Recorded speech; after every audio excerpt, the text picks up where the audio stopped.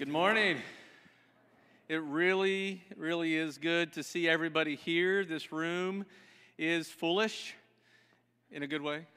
And I just want to say that we're excited that every single one of you are here. And all of you that are joining us online, we're excited that you guys are watching and listening to this. We have been prayerful and aware that God is going to work in mighty ways.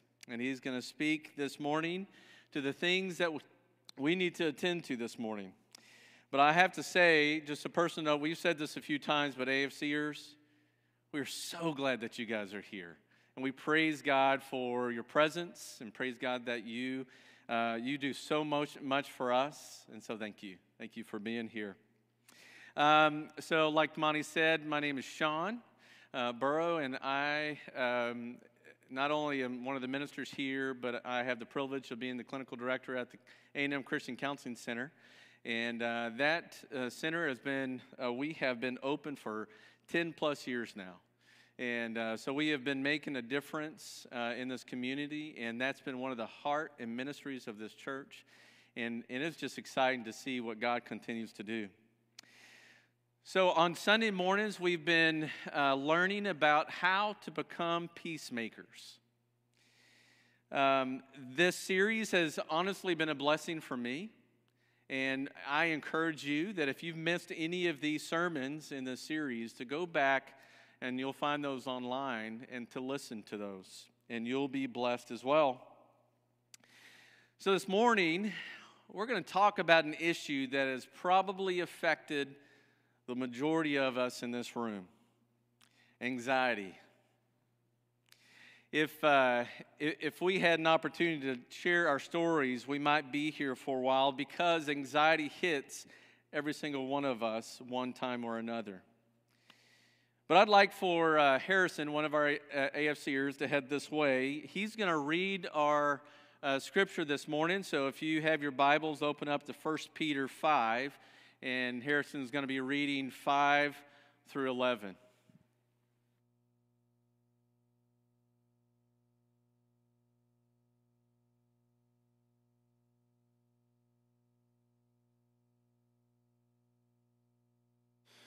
First Peter 5, verses 5 through 11. All of you with humility towards one another, for God opposes the proud, but gives grace to the humble. Humble yourselves, therefore, under the mighty hand of God, so that at the proper time He may exalt you, casting all your anxieties on Him, because He cares for you. Be sober-minded, be watchful. Your adversary, the devil, prowls around like a roaring lion, seeking someone to devour. Resist him, firm in your faith, knowing that the same kinds of suffering are being experienced by your brotherhood throughout the world. And after you have suffered a little while, the God of all grace, who has called you to His eternal glory in Christ, will Himself restore, confirm, strengthen, and establish you. To Him be the dominion forever and ever. Amen. Amen. Thank you, Harrison. So, this morning, it says, all of you clothe yourself with humility towards one another. I just want us to be thinking about that as we get going this morning. So we are experiencing a higher level of anxiety with so many challenges that are going on in our lives.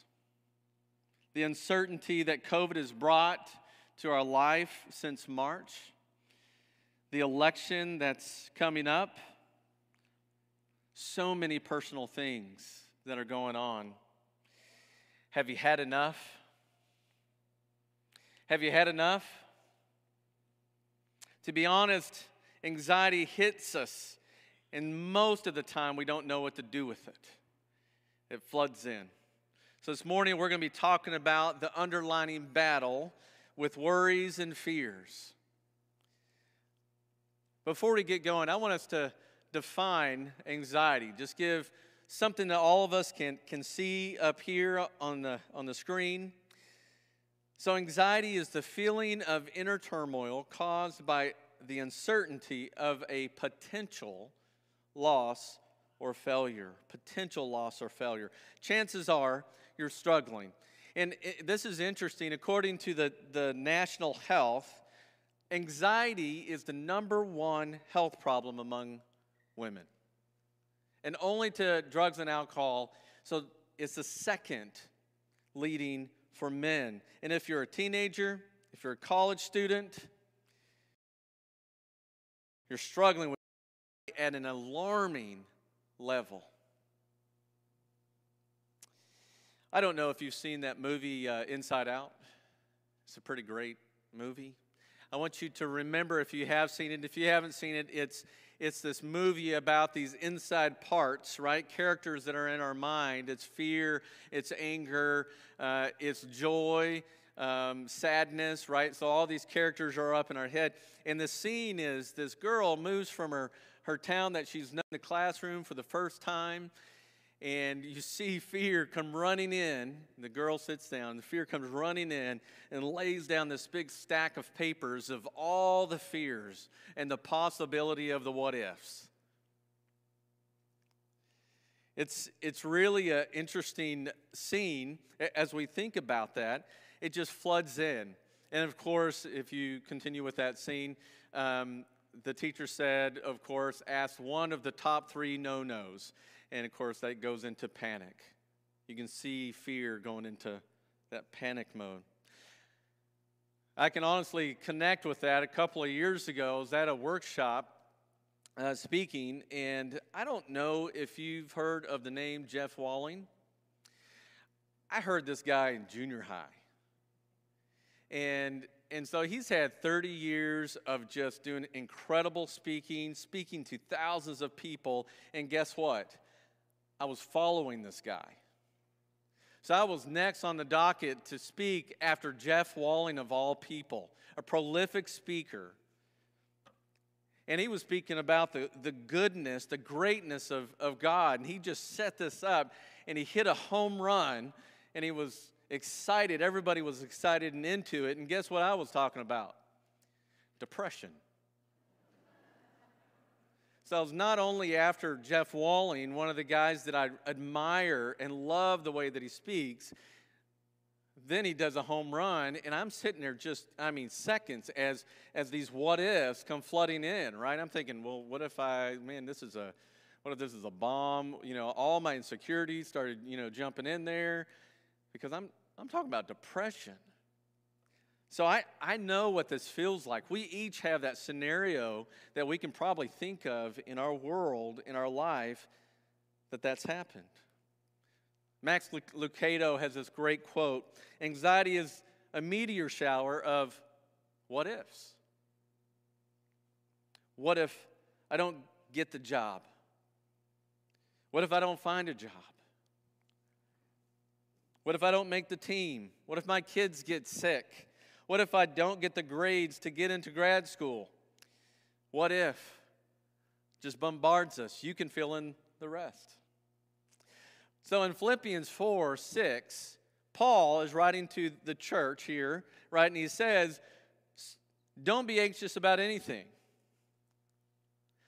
I just listed out a whole list of things that we can be anxious. And then Paul confronts and says this. He says, don't be anxious about anything. Anything. Seriously, Paul? Have you lived more than 10 minutes? But God understands we struggle with this, or he wouldn't have addressed this over and over and over in the New Testament. See, another great quote is, anxiety stems from carrying things or something you weren't meant to carry. Anxiety can get heavy. Anxiety can get overwhelming. Anxiety can get super heavy. Now, in the first service, I tried to pick this up, and I'm going to put it in the backpack. I'm not going to carry it because I almost dropped this bad boy in the first one. But just imagine the heaviness that anxiety puts on us. One decision at a time, it overwhelms us. But what we do is we don't deal with it. We pack it away, and then we get this backpack. We want to carry it. We want to carry it around school. We want to carry it around work. We want to carry it around everywhere that we're going.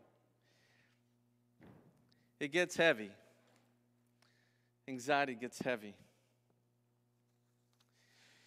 We carry around the expectations. Just think about your backpack for a moment, right? We carry around the expectations of our parents. We carry around the fears of not being enough. We carry around the uncertainty of the future of our country. We carry around the anxiety over the unknowns of life. Anxiety is a condition of the mind that is pulling in two directions. Have you ever felt like that? I know what I'm supposed to think. I know what's logical and right. But then I have this other part of me that becomes fearful, uncertain. And it's this tug of war that I constantly find myself in. And the result is an emotional state of distress that dominates my thoughts and disrupts even my sleep. It could be fueled by present circumstances or even the fear of what could happen. Just the what ifs. In this mental tug of war, we can experience exhaustion. And it creates a number of emotional reactions. Now listen to this list: frustration, aggravation, depression, isolation, and sometimes even hopelessness. I will always struggle with this, right? Sometimes we have that thought or that emotion. It's because we find ourselves in this. So, bottom line this morning, my prayer is this is going to bring some freedom in Christ that you can use in your life. Because as Harrison mentioned a while ago and read our verse is, and we started with verse 5, the second half there, because the first half of that chapter, Peter was talking to the elders. And then he went to the younger. And then he says in the second part of verse 5, he says, all of you. He says, all of you, clothe yourself with humility towards one another, because God opposes the proud, but gives grace to the humble. Humble yourselves, therefore, under God's mighty hand, and he will lift you up in due time. He starts out with all of you. He says, clothe yourself with humility. Clothe yourself. He says that very intentionally because it's what people see. It's intentional. I guarantee that I had to get the check mark from my girls this morning before I went out because I need to be. It's what people see. In the same way, we were representing Christ in this way.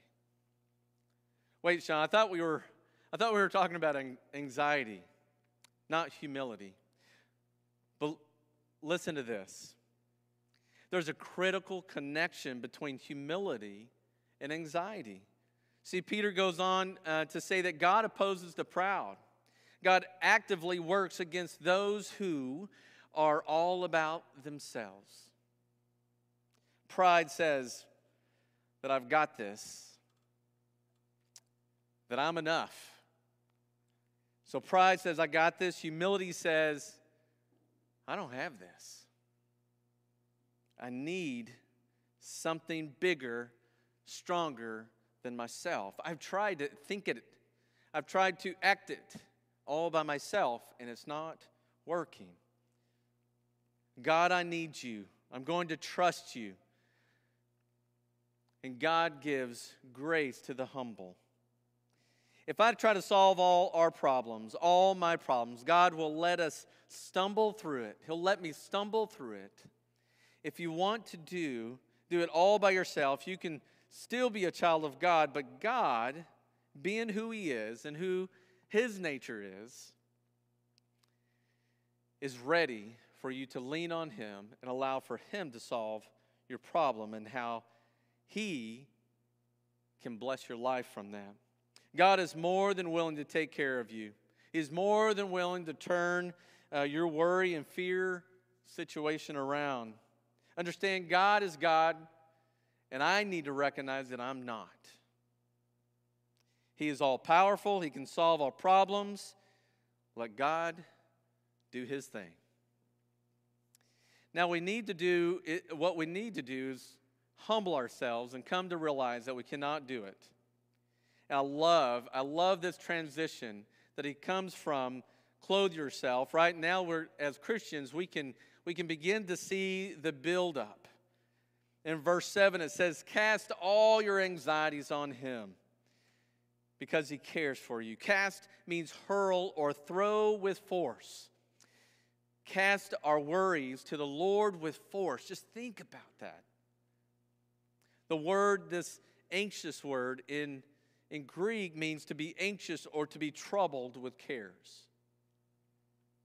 So Peter says, cast all your anxieties and troubles on him. The Bible did not say just tell your troubles to the Lord. He said, cast your troubles to the Lord. We need to throw all our anxieties, stress, fear on the Lord, just like the fishermen cast the nets into the sea and let it go. God says, cast them on me. I will care for you. This is where we recognize that this heavy backpack, it's time to take it off. I don't know if you've ever been hiking in the mountains or you've had a backpack on for a long time that's been pretty heavy. Do you remember the sensation when you pulled that and put that backpack down? It was just like a relief. That heaviness was lifted. You can lead a worry-free life and see how I'm going to lead you. That's what he says. That's what God says. So God is the same yesterday, today, and forever. Then he moves into the relationship piece. He says, cast all your anxiety on him because he cares for you. One of the reasons we worry is because we try to figure everything out in our own thinking, processing. We try to solve it, and all this does is lead to frustration, confusion, and we end up trying to carry this load all by ourselves. That's never been God's plan. From the very beginning, it's never been his plan for his creation to hold on to that. But how do I know that he cares for me? What's the evidence? How can I trust that God really cares? Well, at the core of our faith, we have the cross. God looked at us and knew the needs of his children. He knows us, and he knew that we needed his son. Through the resurrection, we have been freed from sin into the story of restoration. If I had time, we would walk through Ephesians 1, which is a great reminder of our identity in Christ Jesus. I love this. As we move in verse 8, it says, be alert and of sober mind. Your enemy, the devil, prowls around like a roaring lion, looking for someone to devour. It's interesting. Be alert and sober-minded. These two verbs are different, but they go hand in hand. So don't be caught, bottom line, don't be caught sleeping. You need to pay attention. This is important. Don't let your guard down because your enemy, the devil, is prowling around. He uses many tactics, temptations, fears, loneliness, worry, doubt. Especially loves it when we become weary, distracted, distanced from God and the church and other believers. I want you to hear that once again, because I wonder if with this much time that we've been in this point of anxiety is we feel weary. We feel distracted and distanced from God. But listen to verse 9. It says, resist him. Resist him, standing firm in the faith, because you know that the family of believers is undergoing the same kind of suffering. Resist him. We are able to do this because we are standing firm in the faith. Not in my understanding or abilities, but God's ability to face every suffering. God's calling us to do this not when things are going well, He actually says we actually do it better when we're suffering. Verse 10, and the God of all grace, who called you into his eternal glory in Christ, and after you have suffered a little while, will himself restore you and make you strong, firm, and steadfast. To him be the power forever and ever. Amen. Peter describes the Lord as the God of all grace. You follow the God of all grace. He who has known you from the very first day is the God of all grace. He does not mean that God is gracious in his tendencies or simply gracious by his nature, but he himself is the reservoir, the home, the source, the supply, and grace in all its manifestations. The one who knows all your secrets is the God of all grace. The God who knows about your pornography is the God of all grace. The one who knows about your unfaithfulness is the God of all grace. Because you're talking about the God of all grace who works in your suffering to restore you and to make you strong, firm, and steadfast. And after you suffered for a little while, and you have to remember that Peter was writing to a group of people that were in a great time of suffering. We might ask, do I have to suffer? What does a little while mean? We feel weak when we suffer.